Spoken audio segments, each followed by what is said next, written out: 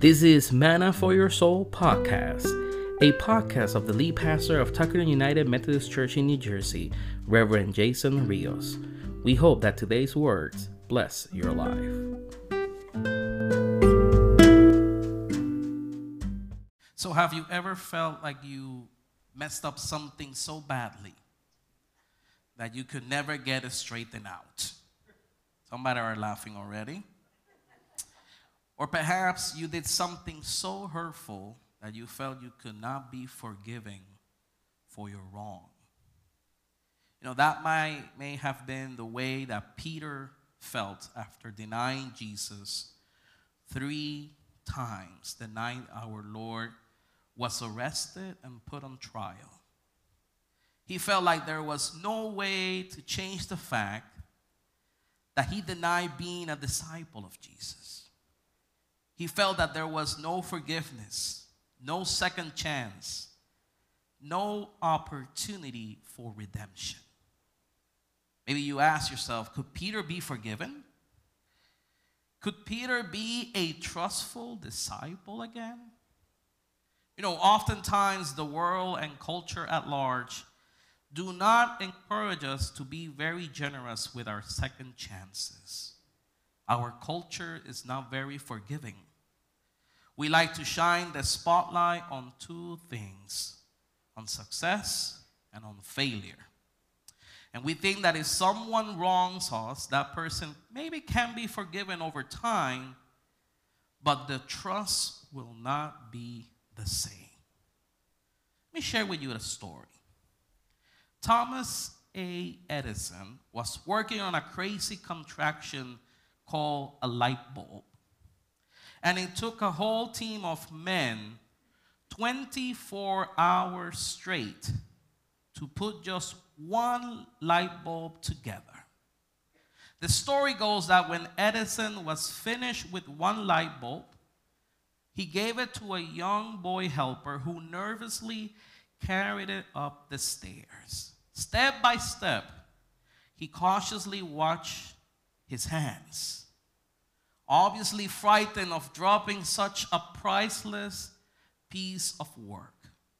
And you probably guess what happened by now, right? When he reached the top of the stairs, the poor young fellow dropped the bulb. And it took the entire team of men 24 more hours to make another bulb.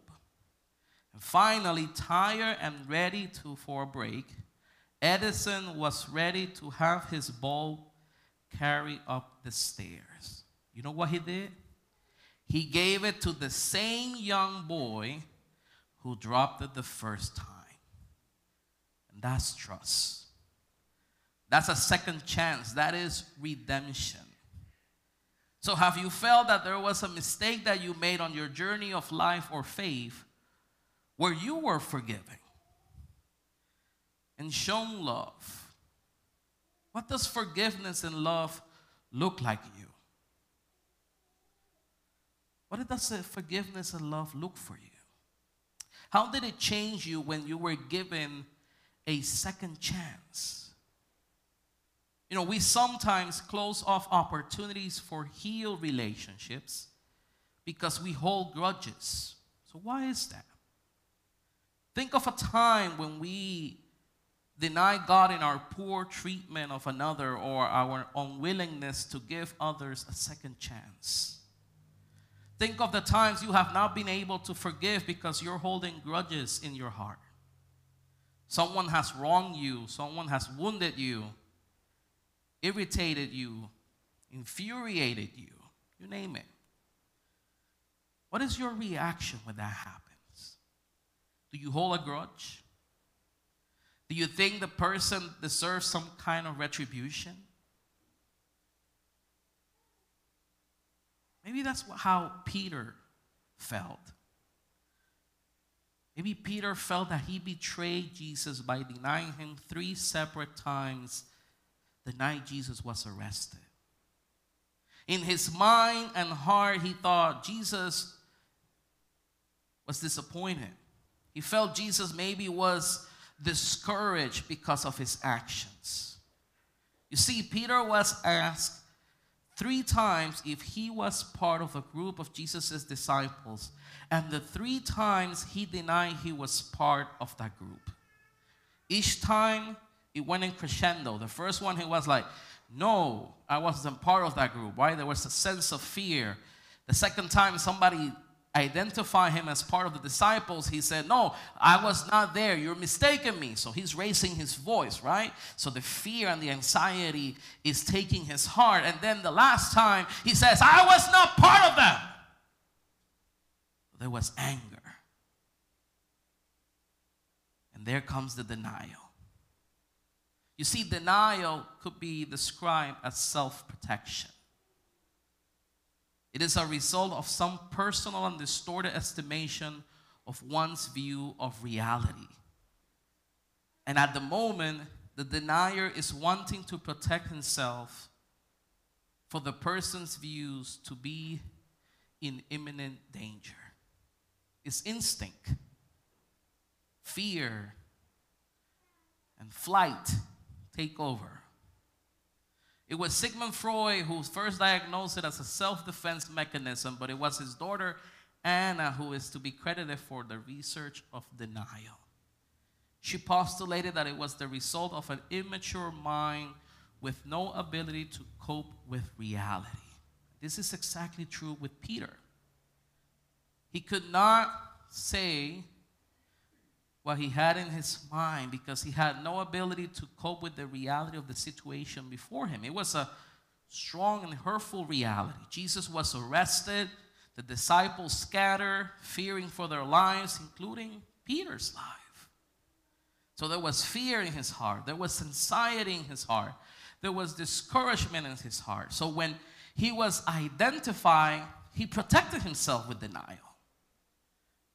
Because all he was thinking is, Jesus is going to be arrested, Jesus is going to be crucified, they're going to kill me, they're going to kill us all. So all he said was, no, I was not there, I was not part of that group. Wasn't me. So Peter stood there in that plaza around a charcoal fire and denied Jesus. You know the story, right? We remember that the rooster sang because that was Jesus told Peter. He abandoned his best friend in his darkest moment. So how can you recover from that? Now, the beauty of the story that we read today is that despite this lack of faithfulness and friendship, Jesus still invites Peter into discipleship. In fact, it is the risen Christ that meets Peter and the other disciples with a gesture of companionship and abundance. Fish and a breakfast. If you sit down later this week and read John chapter 21, you will see from verse 1 to 14 that story. So there, around another charcoal fire, now with the risen Jesus, around a fire and a breakfast meal, healing begins. Not only for Peter, but for the disciples. You know, there's a quote from Ron Swanson, the character of the series Park and Recreation, that says, there never been a sadness that can't be cured by breakfast food. And I was watching a series that Yaya and I enjoy, which is Station 19. There are a group of firefighters, and one of them is saying, oh, I enjoy breakfast a lot. I think it's the best meal. And after a horrible day at work, they decided to have breakfast for dinner. And they sat together, and that was a time of peace and healing. So in that breakfast meal with Jesus, there was healing from sadness, redemption, forgiveness, and restoration was served. Jesus forgives Peter and says, go and feed my sheep. In other words, be the good shepherd like I am to you. You see, Peter's imperfect love for Jesus does not seem to change Jesus' unchanging love for Peter or God's love for imperfect humanity. And that is the definition of God's love. That is forgiveness. We are imperfect. We are going to commit mistake. We are going to deny. Sometimes maybe if we are in a difficult situation, we might even deny that we love God. But no matter how imperfect humanity is, God's unchanging love for us is there. And that is love. That is forgiveness. What God does for you and for me. Forgiveness allows us to journey from the moments where we deny Jesus or make other big relationship harming mistakes to reconciliation with God and renewed faithfulness. The Gospel of John chapter 20 verse 22, Jesus says that if you forgive someone else's sin, they are forgiven through the Holy Spirit. So our forgiveness allows the power of God to move and change and reconcile. The power of Jesus' forgiveness is evident in the willingness to feed Peter and address him as a friend, even after Peter's denial. Now, there's something also interesting, is that in our passage that we read today, it shows us another side of forgiveness. You see, Jesus calls and empowers Peter to a change and renewed life of servant leadership. So not only is Peter forgiven, but now he's invited to feed and tend to Jesus' own sheep, to be a shepherd to a flock. You see, often we think of forgiveness as the solution to a problem, but this passage shows us forgiveness as a first step, a foundation that frees Peter for a life of faith and key leadership role in the early church. So God not only promises us reconciliation, which is a healed relationship through forgiveness, but also God promises us redemption, which is a changed life through the Holy Spirit in which we actively participate. That holy conversation between Jesus and Peter was a cleansing moment. It was a time of redemptive healing. It was an example of what true love entails, which is forgiveness. There had to be another opportunity offered where Peter would not fail a second time. Feed my sheep. You see, Jesus, in dealing with Peter, doesn't take Peter's word for it. He wants action. He wants a response from Peter. Some positive certainty that the message has been heard and understood. And what Christ asks of Peter, it is also asked of you and me. Put your love into action. Make it work. Make it real. Make it felt. Live it out. Experience it. Love other people. Serve other people. See how it is being experienced in the lives of others. That is the invitation of Jesus when he tells Peter, feed my sheep. Because Christ cares about others and now expects his disciples to do the same. So Christ teaches Peter how to love someone by moving beyond the past. Jesus didn't ask Peter the question 3 times, do you love me? Because Christ didn't believe in Peter's love. No. Christ asked Peter to answer 3 times so Peter could hear his own answer and begin once again to believe that he indeed did love Jesus. His responses, each one, became the means of his own healing. Then, after listening each time that he loved Jesus, Peter will be free to let go his self-doubt, his shame, his guilt, and forgive himself. Peter was able to rise strong from denial because he was able to heal himself from that moment by realizing that he still loved Jesus. You know, it is often easier to forgive someone else than it is easy to forgive ourselves. You see, Peter's denial of Jesus does not define him. It never did. And long before Jesus' death and resurrection, he called Peter the rock upon which he will build the church. And in our passage, we see Jesus commissioning Peter to be this rock. As we look ahead, maybe later on, if you can sit down and read the book of Acts in chapter 15, you can see Peter living in his strength as this rock of the church. So I ask you today, church, how often we let our mistakes define us or derail us from living the lives we were made for? How might the example of Peter, who accepted the full power of Jesus' forgiveness to move forward in following God's call on his life, inspire us?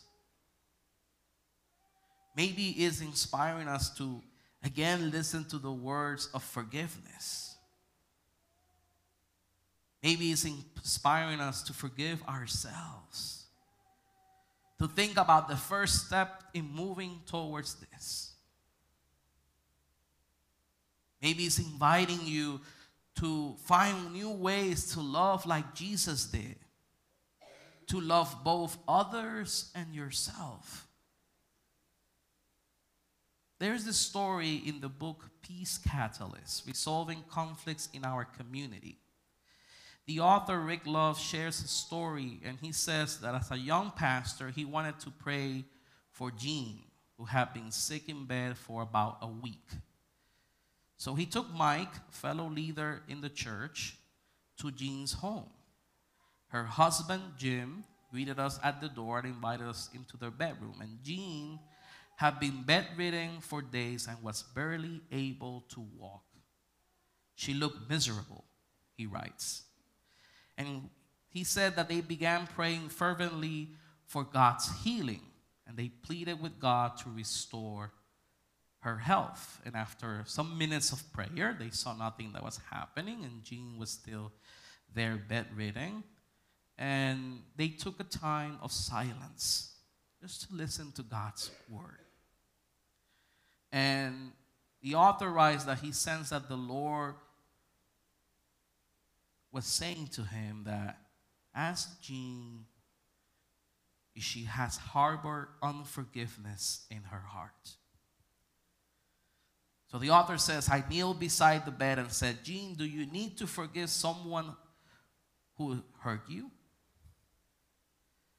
Are you holding a grudge? And Jean's eyes got wet with tears. There, beside her, she was bedridden. They had a moment of prayer, had a moment of confession. She prayed that she wanted to make amends with the person who sinned against her.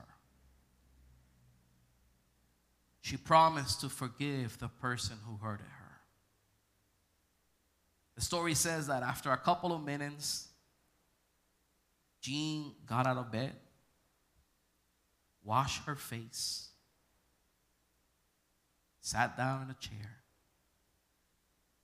and together with her pastor, they rejoiced over God's forgiveness and healing.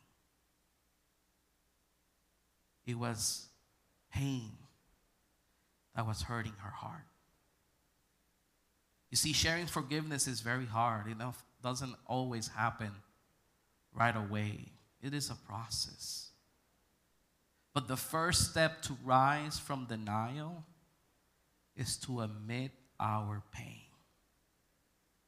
When Jean admitted what she had in her heart was pain, that was the first step for her to feel better. You know, offenses always cause pain.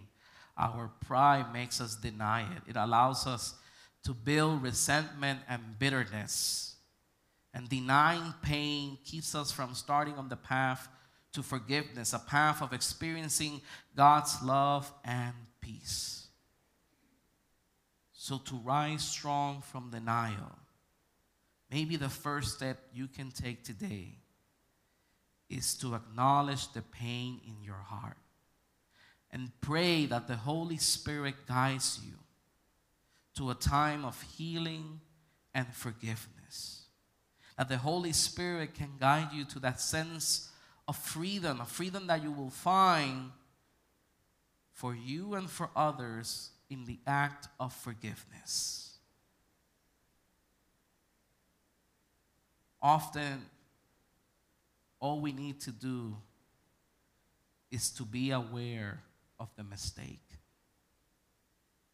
and to pray to God. Maybe you can pray with a trusted friend of faith who will remind you that you are forgiven. Like Jesus called Peter to feed and tend his sheep. If he truly loved him, what action might Jesus be calling you to take in order to fully embrace and embody your forgiveness? Where in our world and community today do we need to see forgiveness and second chances? What would that grace of giving a second chance enable us to become? What would it look like if we serve Jesus by forgiving others? You see, forgiveness is a choice, and every human being has a deep, sometimes hidden desire to be forgiven. I close out with this story. Ernest Hemingway's short story about the broken relationship between a Spanish father and his teenage son Paco highlights the desire of people to be forgiven. Paco ran away from his home to Madrid, and his grieving father looked everywhere for him. In desperation, the father placed an ad in the Madrid newspaper that read, "Dear Paco, meet me in front of the newspaper office tomorrow at noon. All is forgiven. I love you." The next morning, 800 hopeful men named Paco were standing in front of the newspaper office. You might laugh, but this story almost made me cry. Because there were 800 men that were looking for forgiveness. And only one was being called for on that time. Makes me think of all the people that we know, that we probably know better than any other else. And they have grudge, they have resentment, or they're just waiting for someone to say, "I forgive you." So as we, the church, continue our journey ahead, let us remember that during this Easter season, we can experience God's love for us, and we can give the gift of love, God's love for others, as we care, as we tell people all is forgiven, as we help others rise from denial, from their doubts, their fears, their shame, and their guilt. As we invite others to wrap up in the care of God's compelling love. We are invited, just as Peter, to feed the sheep, which is none other thing than to serve our neighbor, to listen, to care, to love, to extend forgiveness. God never lets go of us. He never gives up on us, so we can also continue on and not give up. Because there is forgiveness and caring and healing in God's love for us. And we have this witness. Christ extended his love to a man who had denied him 3 times. And for us, we have an empty cross that shows us once again how far God will go to say, yes, I love you. Yes, you are forgiven. Yes, you are my child. Yes, I love you. So with that in mind, church, let us go into the world to love others and forgive. Amen. Amen.